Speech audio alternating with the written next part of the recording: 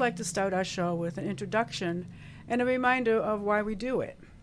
In November of 2000, our 17-year-old daughter Leah died in a car accident. Meeting the grief of her death helped us to more fully understand the territory of grief. We each took our own path on that journey, and we've now arrived in a place where we can join together to help others navigate their grief journeys. Leah's death provided a doorway to our transformation, one that we never expected. Our passion is changing the conversation around grief and helping those we talk to find meaning, purpose, and joy again, so they can fully participate in their lives. We invite you to join today's conversation and help us build community. Welcome to Monday Morning Conversations with Nancy and Dan, where conversations build community. Our Monday morning conversations are meant to create a safe space where respectful dialogue is encouraged. Our intention is to promote understanding by listening when having difficult conversations. We hope to offer you resources as you travel your personal journey. Good morning, Dan. Good morning, and we're excited today to have a guest speaker coming to us from Jacksonville, Florida. I'd like to start out with how we start out every show, with a little piece of inspirational music. This is by Nako and Medicine for the People. It's called Manifesto.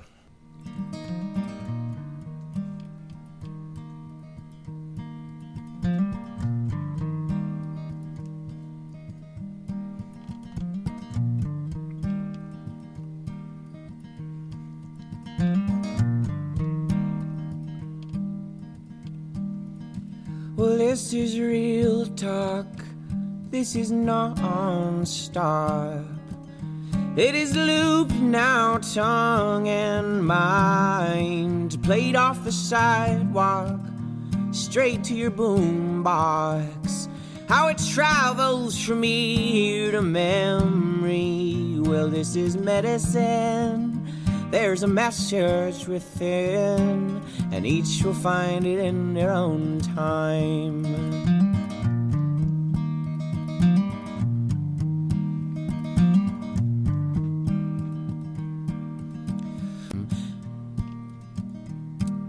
They sang, don't waste your hate, rather gather and create.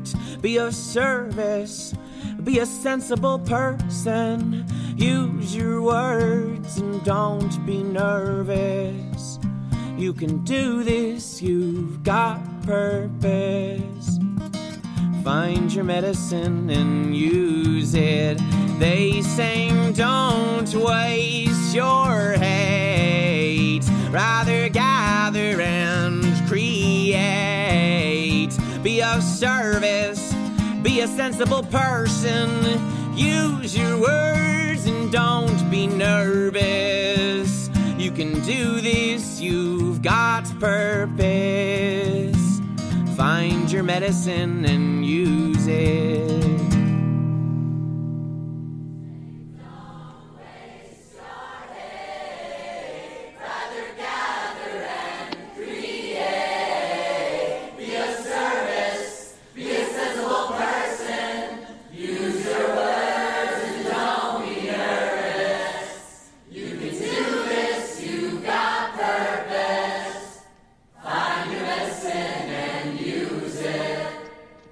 Nako and Medicine for the People. That was a group that we came upon when we were living in North Carolina, and at a music festival that Called Tricori Hills. And a couple of 60-year-old somethings listening to inspirational music just touched my heart, and I wanted to share it with you today, because I think that our message is to be of service to one another. And I'd like to begin today's program with why I believe that this is one of the most important and pressing issues that the Twin Cities, and in fact, I think the entire country, faces in a time when the challenge to model responsible leadership and commitment to the future is important. As a young man growing up in Chicago in the late 60s, the city was undergoing racial and political turmoil that resonates with the atmosphere in some of our urban neighborhood communities. And in other communities, there is an open, welcoming, and dare I say, loving embracing of one another. I think that's what we need, and I pray that in my community that I am sensitive to the changes that are possible. And I remember that back in the day, there was a lot of fear and anger, and it moves us to observe that and to be sensitive to change, that change can enter our communities and that our lives can be touched and moved to be a positive influence. Today we'll talk to Shontae Jackson, and while it's normal and natural for a young person to try and express themselves, it is a process of self-discovery that takes time and can be very stressful, especially when those influences attempt to direct that expression, or worse, try to shut down the feelings that a person may be interested in and attracted to. How many young people have given up before they've realized their dreams? And our guest today, Shontae Jackson of Subliminal Dreams, who provides support for those who are looking for directions in their efforts to keep moving forward toward their dreams. Thanks, Dan. I'm really excited to introduce Shontae to you. Shontae is the founder and CEO of Subliminal Dreams, Incorporated. She's a native of Jacksonville, Florida, originally from St. Petersburg, Florida, and the oldest of 11. She's always had a passion for nurturing and listening to others. She had no choice but to listen with all the constant sibling fighting going on. Moving to Jacksonville in 1966 with her mom changed her life. She has met and interacted with some of the most amazing people, and she has had some of the best careers in her life. The state's attorney's office while in high school at Edward H. White, overseeing one of the most prestigious learning facilities, nursing, which she has performed for 6 years, and she has devoted over 65,000 hours educating, volunteering, learning, and mentoring children and adults. In her spare time, she enjoys reading, writing, spending time with her dogs and her significant other, and together they enjoy aqua activities, traveling, cooking, and learning. She aspires to become a pillar in the community, as well as a strong advocate and resource for young men to give them hope so they don't give up on themselves and seek a higher peace and a sense of responsibility within themselves. Welcome, Shontae. Thank you. Thank you so much for having me. And good morning to you, Dan and Nancy. Good morning.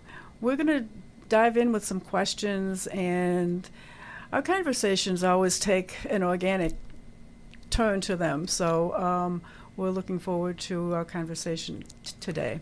So let's start out with, how did you get into the mental health profession, Shontae? I got in the mental health profession about 3.5 years ago, after I experienced some of my own personal experiences with just life, having trauma and a lot of things that was dealing with me back in 2019, right before the height of the pandemic. I had some personal things happen, fell of a marriage, loss of a stepchild, and I just was struggling really, really bad. And I know that I needed something to help me, but then I also realized that I needed to find something to help others. And it started about 3 years ago. It's so often that happens, that the work that we are called to do in the world comes from meeting our own needs. We hear that so often, and that certainly is true for us as well. Exactly. And you know our story, Shontae. We lost our daughter 23 years ago, and that we did the same thing. We had to find our own path through the grief that we experience, and I think it's the same is true for people in the world, in our communities. Grief is not taught. Yeah, grief is not taught in schools, and we learn it through observing how our parents and how our community grieves. And it can be a catalyst for change in ourselves and be an inspiration to find our path in life. Yeah. I agree. And I definitely agree with grief is something that's not taught in school, and it's definitely something that's not taught in the communities as a whole. Grief looks different for everyone, and I think that's a topic that we would rather not have. So we would rather just sweep it under the rug and dress it up with some nice clothes and hope that the skeletons don't fall out. Exactly. It's a good way of putting it. Exactly. Tell us a little bit more about your mental health journey. So my mental health journey definitely started when I was younger. I've always been aware of who I am and how I factored into the world and society, but it really spun out of control after the loss of my marriage. I was married for 16 years, and once that came to an end, it really put me in a bad space. I dealt with suicidal ideology really, really heavily, even contemplated and attempted a few times and was unsuccessful, thankfully.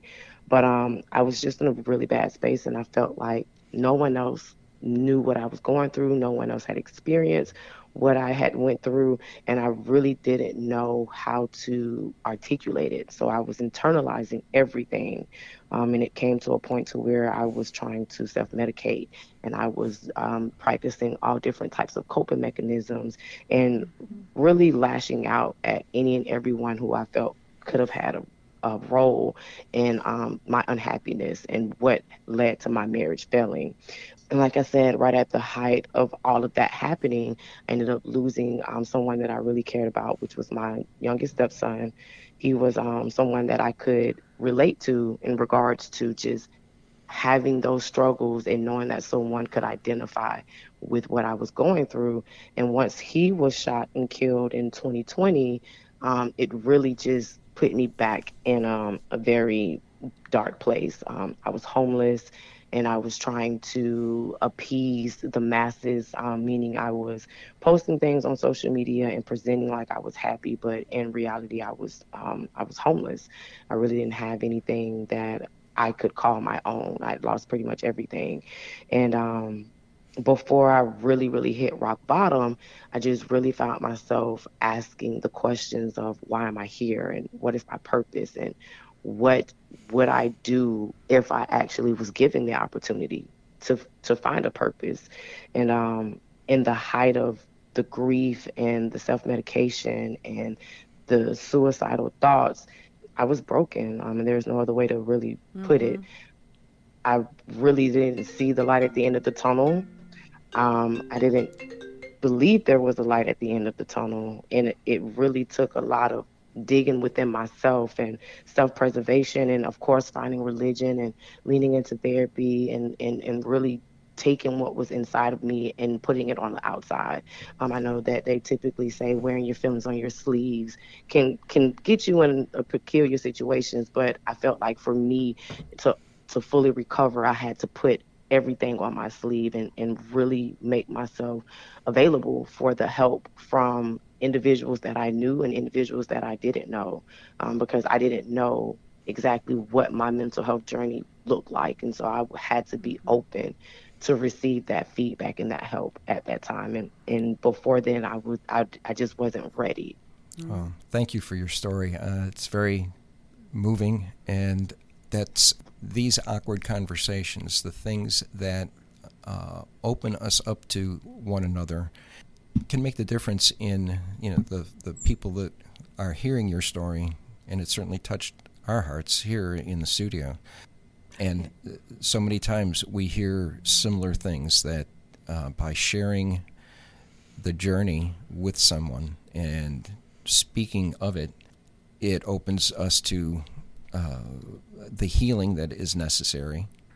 And certainly that's apparent from your story and where you've come. And we want to hear more about Subliminal Dreams and the vision that you have for helping your community.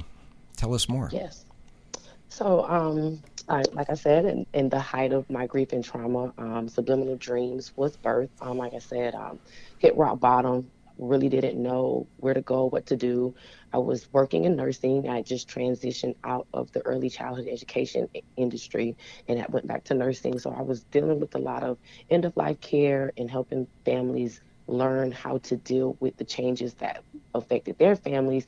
And I felt like I was not doing a justice of what it was that was really in my heart. And I've always had a passion and I've always wanted to help my community. I just never knew in what form. And so I just remember just saying these three words on a daily basis. Help me learn my purpose, help me master my purpose, and help me live in my purpose. And I just felt like I was just going through the motions, getting up, going to a 9 to 5 and clocking in and going home and not really fulfilling what I felt my purpose was. And so I was riding across the bridge and I'll never forget it. The sun was rising and I said those three things and the name Subliminal Dreams came. And I was like, well, what am I supposed to do with this? Like, it's a name. And I went home that day and I started doing some research and trying to Google, like, is there businesses with this name? Where does this name come from? And I couldn't find any businesses or entities that had that name. And so I just kind of put it in the back of my mind. But I continued to say, let me learn my purpose, let me master my purpose, let me live in my purpose. And so the more I kept saying that, the more it kept coming to me like, you're going to start a mental health nonprofit and you're going to really impact the community. And so I started doing research on mental health in the community and what it looked like.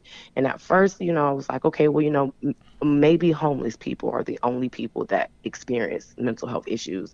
And so I started to go into the community and help the displaced population.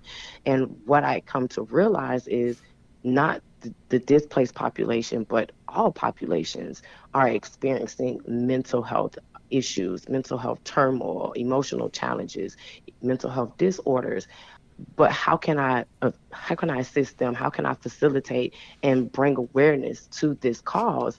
And the more that I went into the community and the more that I started working, the more that I started realizing, like, yes, adults and me included, yes, we have mental dispositions and yes, we have mental illnesses and disorders that we can go and articulate and say, hey, I need help when we're ready. But there's a population that we're overlooking and there's a population that we're missing, and that's our children.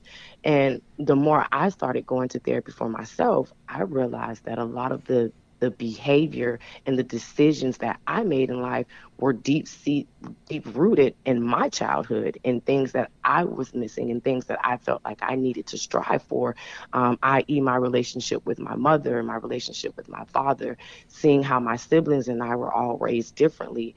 Those were things that I internalized, not knowing that as an adult, I would seek out that type of attention from my peers or in the workplace, how that would translate to my people pleasing. And so I said, well, our teens and our children and our youth, they don't have a voice because adults pretty much interact for them and speak on behalf of them and make decisions and assumptions based on what they perceive to be best. And a lot of our parenting styles is deep rooted in trauma and our mental health issues and things that we saw our parents doing.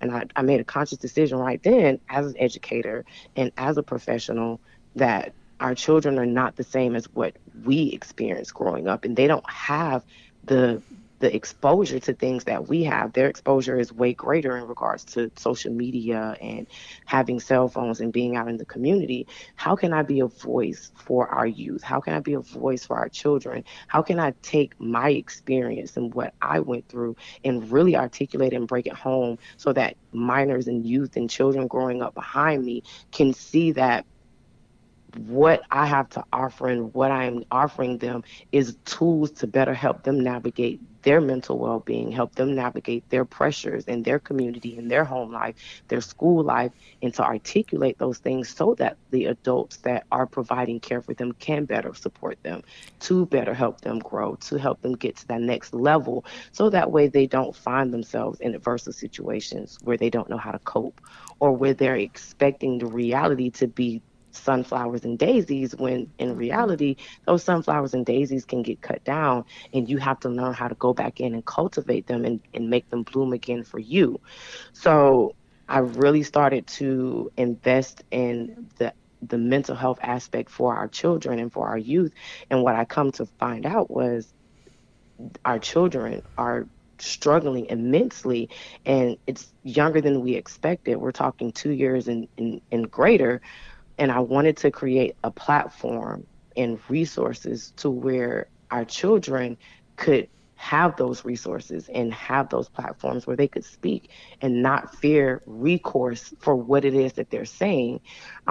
I know that parenting styles, especially these days, can look a lot different, and we want what's best for our children and we want to live through our children.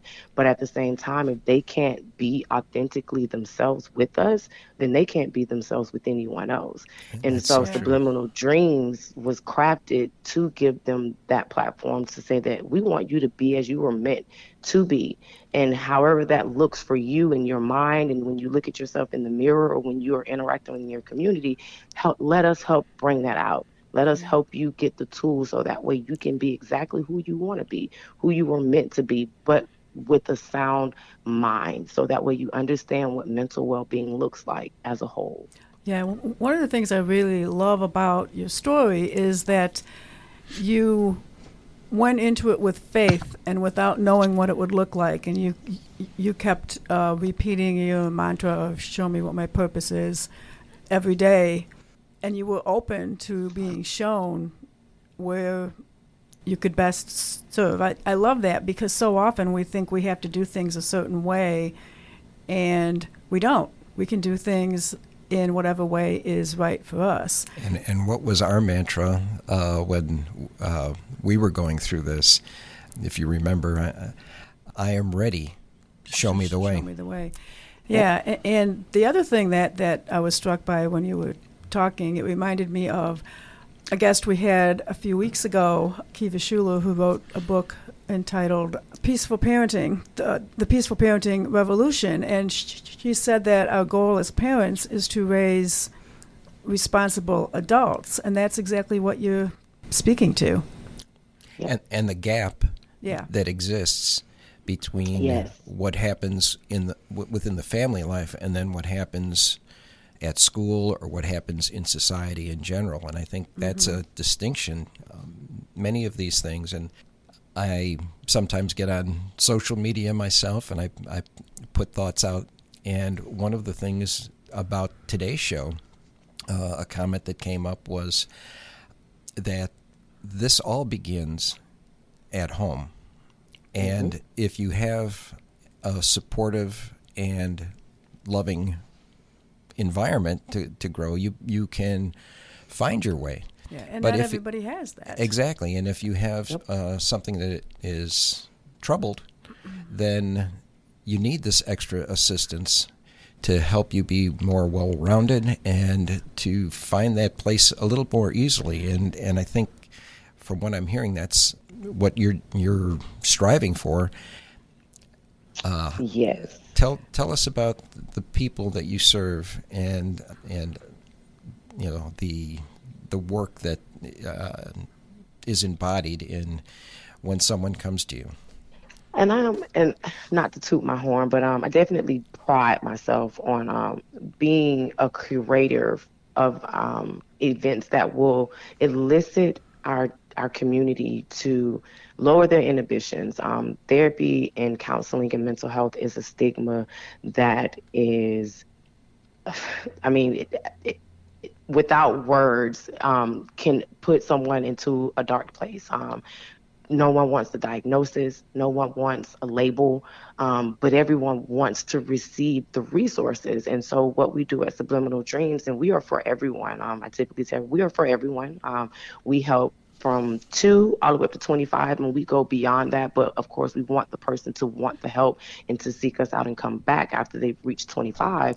But the reason we start at 2 and go to 25 is because those are the most critical years of development. Even at 25, you are still learning who you are, and you're still fine-tuning yourself as an adult and as an individual. And so we want to make sure that we come in and make sure that you have all the tools, that you understand how you function, like you said, in your home life, in your school life, in your work life, in relationships, in your personal and professional relationships.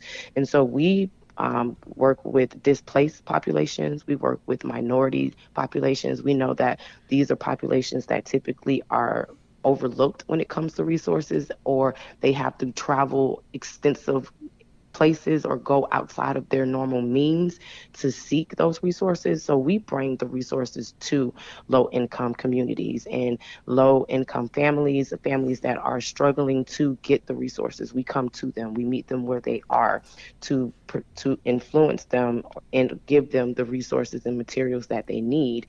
We work with special needs children. We work with young girls, young boys. We work with pretty much anyone that is open and willing to receive our services, because again, we don't want to force the services or mental health on our community, but we are advocating and making them aware that you don't know you need these services, but you need these services. You should be here receiving what it is that we offer. We get professionals, therapists, counselors out of their offices to help break that stigma, because we know that a lot of stigmas is attached to having to go to an office and possibly lay down on someone's sofa or chair. We break those stigmas and get them out of their offices and into the community, so that way you don't even know that while we're doing yoga, you just received a form of therapy, or while we were painting, that you just received a form of therapy, or even while we were singing at the concert, that's a form of therapy. You just released certain serotonins and endorphins, and that has allowed you to be able to see things a little bit different or process something a little bit different.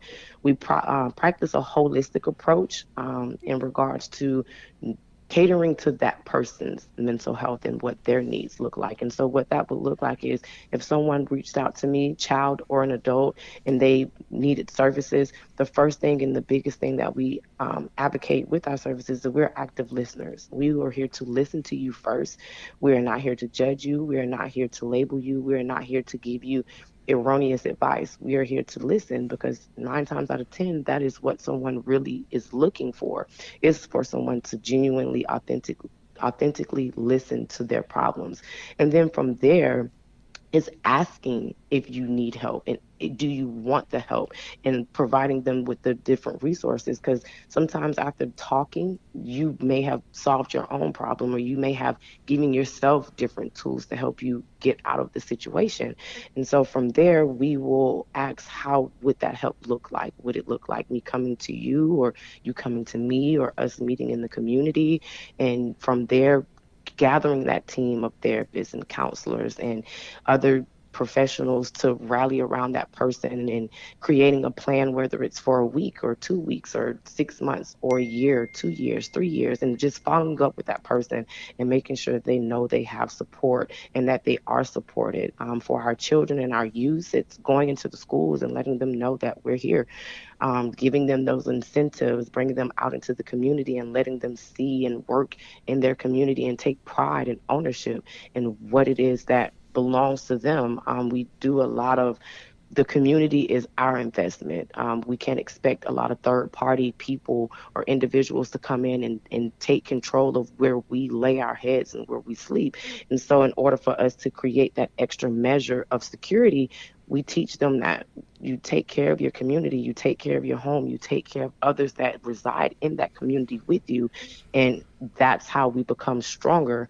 And we just saturate the community with resources, whether it's clothes or food, socks, or back to school supplies. So it's always keeping our ears in the community to find out exactly what it is that they're looking for and what it is that they need at that time, and making sure that we provide it to them sooner than later. That is beautiful. And again, it sounds like some amazing work that you're doing. And in a similar fashion, and I mentioned this off the air to you, this past weekend was the Taste of Rondo. And Nancy and I attended that as part of the station's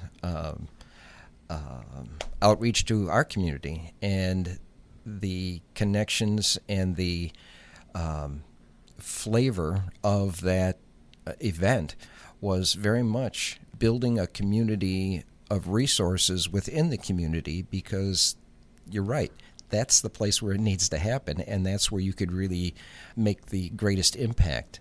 And if someone knows someone who is struggling, what better way than a neighbor to reach out and say, hey, what can I do?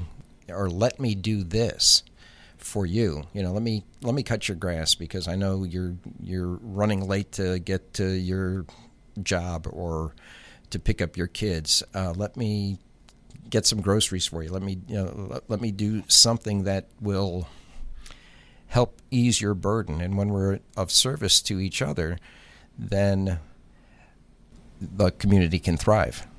Yeah, and Right. I love that you create a unique program, resources, etc., for each individual's needs, because so often, probably the cookie cutter solutions never work because they are for one specific person and one specific demographic, and that doesn't happen across the board. And the same thing is true for when Dan and I are meeting with grief clients. Everybody does grief differently. And one of the things I use in my practice is creativity, like you were talking about, music and dance and collaging and other ways to allow your feelings to come to the surface without having to say what they are, because that's what we don't like to do. We don't like to talk about those uncomfortable and painful feelings when we never have before. But if we express them through movement or through collaging or artwork or any creativity, any type of So I love that you incorporate that in your work as well. One of the other things that I heard that is so true in when you're facing the difficulties is your willingness to admit that, hey, my life's not turning out the way that I had hoped that it would, and I need to do something about it. And that takes such courage, and the outreach and just having the availability of that service to embrace those people who recognize it. Because you're right, they have to be ready, and you're not ready until you're ready to get the help that you need. Yeah. I am chasing people down. I'm not going to say chasing, but I am still following up with individuals that I met a year ago and 2 years ago, and just letting them know, don't give up on your mental health journey.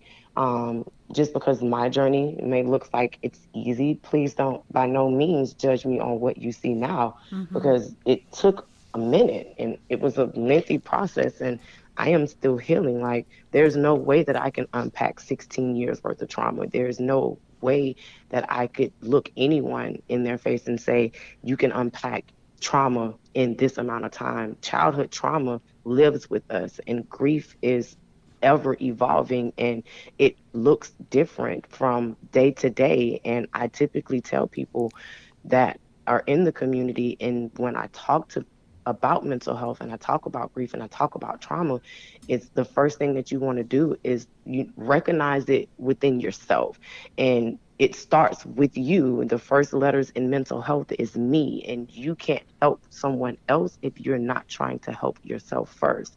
And so if you don't factor yourself into mental health, but you're worried about everyone else's mental health, then when it's time for them to rally around you, they won't even know what your mental health looks like, because you've alienated yourself from your own mental health and your own journey and your own traumas and your own situations, that now you can't articulate how to help or how to receive help or ask for help. So I typically tell anyone, especially children, because that's who I work with, it's okay to speak up. It's okay to speak loudly, and it's okay to be aggressive about how you feel, because no one's going to be able to tell you to feel differently, because it's your feelings and you have the right to feel that way.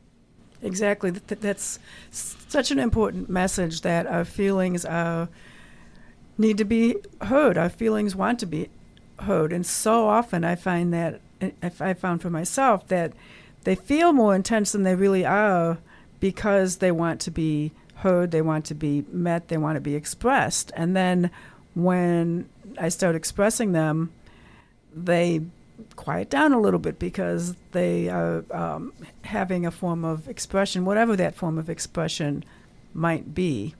And the other thing I'm wondering is, when you're working with younger children who have parents at home, do you provide help for the parents as well? Because I can't I can't help my child become a responsible adult if I'm not working on myself too. Yes, and so that is also the unique aspect to the community work that we do. We do have a lot of children that are in the homes with families. Some are single parents, whether it's the mother or the father, and some of them have a very unique support system where they have both parents in the family, and then they have the grandparents and other extended families that comes in.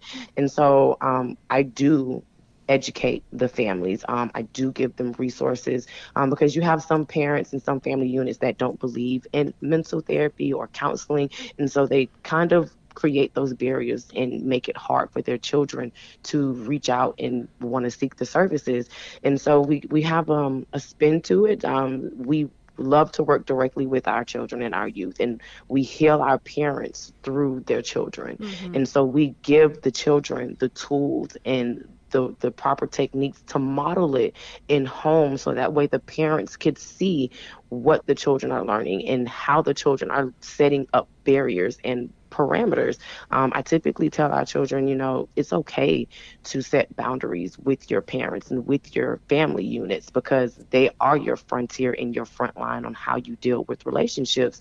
And it's kind of like your trial and error. If you're setting a boundary with your parents or your family and they become aversive to it, it's not saying that you're wrong for setting that boundary, but it prepares you for the real world and how other people may respond to those same boundaries. And it just puts you on alert to how people respond to you establishing boundaries for yourself.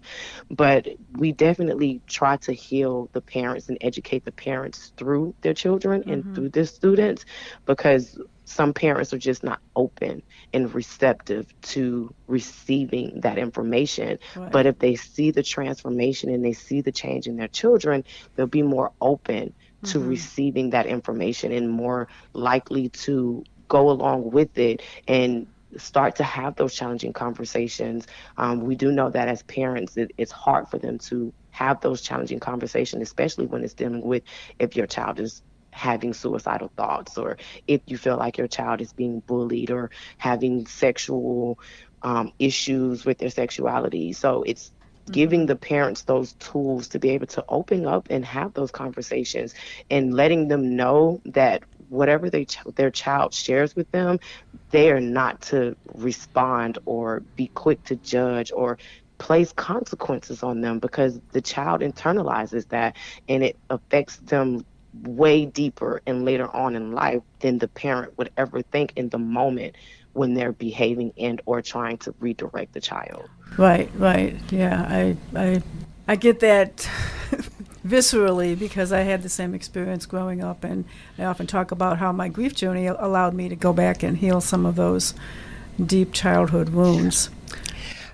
We really appreciate you sharing the information about Subliminal Dreams and offering some insight into work that's going on in other parts of the country. And I do want to mention that we have recognized that some local services that are being offered. Again, there is one that I know of that works with young men. It's 8 to 18, the Truce Center, and a new one that is called Teens with Ambition, that seek to work with a little bit older than your 2 to 25, but those teenage years where there's so much anxiety and angst that happens, and it's not only the parental situations that have an effect, it's those school situations and so much of that social interaction that occurs, some to the good, but a lot that what we hear is not as positive as it could be. And, so there's local resources to our listening audience here that we could reach out to, some of which will be coming up on guest spots in future shows that we want to mention. But one of the things that over the weekend I had a conversation with a gentleman who had shared, and I don't know if you were saying about job opportunities and things that work in your community. He was asking about whether or not kids today find, I don't even know how to quite put this, resources in trades, the construction trades. Certainly kids are interested in music and entertainment.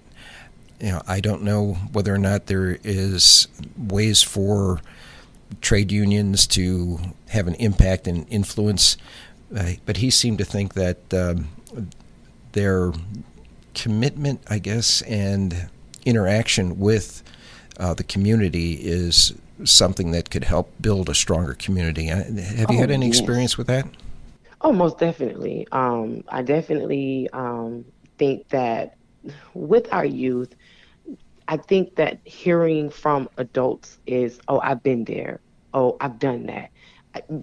They need a little bit more. They need to be extended upon. And so with my programs and my mentorships, it's getting the professionals out there that actually have a story to tell. Like, seeing a professional is one thing, but seeing that professional and having that professional tell you, like, hey, I didn't get good at this. It took work. It took practice. I lost a little bit. I gained a little bit, but I didn't give up. And so what I do with our youth, especially with young boys, with our mentorship programs and things like that, getting them involved with someone who is committed to them, meaning they understand that they have to show up and that they have to be consistent, because we have lives technically in our hands. And even though we're not steering it, but our actions, they're watching everything that we do. So when we have our volunteers and we have our professionals show up, we ask them to commit wholly, not to us, but to the child, to the person that is ultimately going to not follow in their footsteps, but inadvertently follow in their footsteps. So if they're already experiencing abandonment issues and having trust issues and not understanding how to fully trust an adult, then having a professional or a mentor that's exhibiting those same behaviors is ultimately going to set them back. So we actually look for those community leaders and those community professionals that understands the commitment, the consistency, and shows up. I mean, we all have life, and life is lifing. I mean, we have full-time jobs and we have families and things that we want and make sure that we commit to and have obligations. But when it comes to the mission, we want to make sure that we are always committed and that we're always showing up. I mean, there's no other way to really put it. This past weekend, I spent over 10 hours in what felt like 200-degree weather, but it was to make sure that the commitment and the service, and that I was there to give them exactly what it was that I told them, the resources and the commitment of showing that I'm going to show up and support you no matter what it looks like. And it goes a long way when they see that you continuously show up for them, not just because you're looking for it on social media or because you're trying to raise this astronomical amount of funds. People want to know that you're actually showing up for them because you care. Yeah, that is so important. And that connection is what helps, I think, sustain movements like this. And again, what we want to foster is that sense that we can build these kinds of programs together and reach out to businesses who have a vested interest in bringing in new talent to help their industries, to help, and there's so many things from computer science and technology to musical guilds, musical enterprises that, well, even the radio station here offers internships to learn about how to operate a soundboard that can be a stepping stone to a child into something that may not have been possible, that they wouldn't normally get in a school situation, because there it's more regimented and, I love that you said that. Yeah, well, it's true. We're all individuals, and we all have all of our need to have our needs met. And, sometimes it takes working outside the box in order to make change come about. I love that you said that, because that's one of the biggest things is exposing our communities to different forms of art and humanities that they typically wouldn't even think is a form of art or a form of humanity or a form of self-care, and letting them know like it looks different for everyone. I'm actually getting ready to start a pool club for youth. Pool is typically associated with adults. But for me, the components is a critical thinking game. It's also a breathing technique, because you have to slow down and focus, and hand-eye coordination. So pool can actually serve as a very therapeutic sport, but youth aren't exposed to that, only adults. And so the whole point of Subliminal Dreams is taking pretty much everything that is available for adults and making it available for our youth, minus the detrimental stuff. Like, we're not advocating for drinking and drugs. Like, we're actually trying to get that stuff away from youth, because that's what they're using to cope. Right. We're trying to change that narrative. And I was actually speaking to someone the other day about the fact that 7-year-olds are on the statistics of vaping and drinking and self-medicating, whereas at one point 7-year-olds were kids. Like, they're not playing anymore. Like, they're immersing themselves into adult-like situations, and half of the time they can't come from it. I mean, within the last 5 years, how much of an upspike in crimes from 10-year-olds and under have we seen? I mean, we got the elementary schoolers going to school with guns and shooting their teachers. We have toddlers getting in cars and going on high-speed chases, not understanding the full scope of what they've just done, because they don't have all the tools to process what just happened. Exactly. Yeah, exactly. Well, this has been an amazing conversation, and I can't believe it's coming up to the top of the hour. Yes. Shontae, how can our listeners get in touch with you if they would like more information? So they could actually get in touch with us. I like to tell people we're everywhere. So we're on Google, of course, but we're on LinkedIn, Facebook, Instagram. We have all of our business platforms established to where you could get involved with our mission, find out more about what it is that we're doing, donate to any one of our causes. We are currently raising funds for our At Youth Crisis Center, so that we're trying to get our first center built in Jacksonville. We also launched our Youth Minority Crisis Hotline, which is a hotline that is 24/7 specifically geared towards youth, giving them a platform to be able to talk and get involved with some of our professionals. Yeah, we're pretty much everywhere. Great, thank you. And this conversation has just been dipping our toe into the water of a much bigger conversation. So perhaps we'll have you back again to dive a little bit deeper. Most definitely. I would love to be back. And thank you so much for having me and asking me all those tough questions. It's been my first time really digging deep and really talking about the mission, the cause, and mental health, and why it's so important to protect our youth and advocating for the resources for them. Well, we love the passion that you bring in what you've shared today. It is very apparent, and you have clearly defined your mission and have You asked and you received. Yeah, exactly. And isn't that the way it happens? The universe provides the opportunities when you put yourself out there.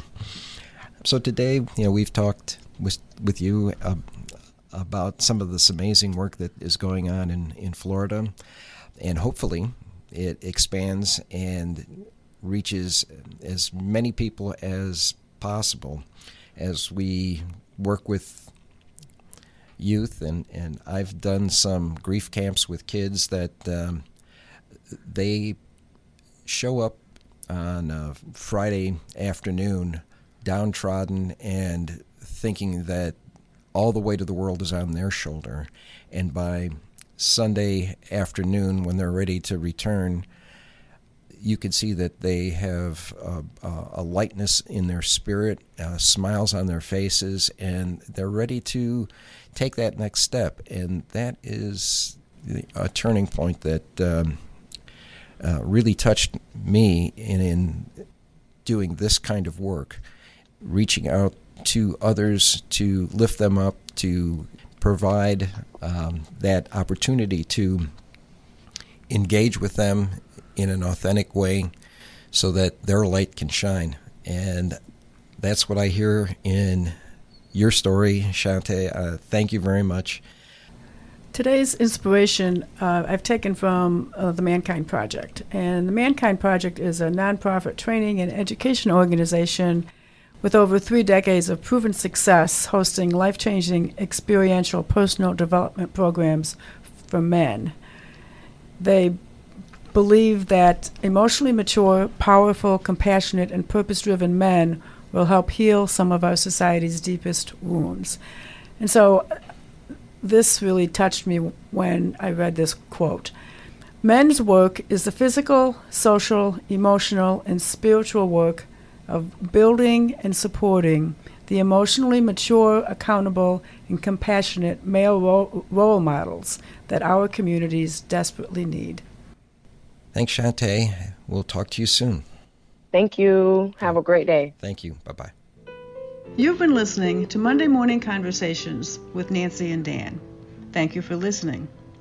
Through our own journey, we know that it's possible to find meaning, purpose, and joy again after a loss. Join us each week as we share useful information to help you develop the skills necessary to meet grief when it enters your life, and to show you the importance of having difficult conversations, even when you don't know how to start them.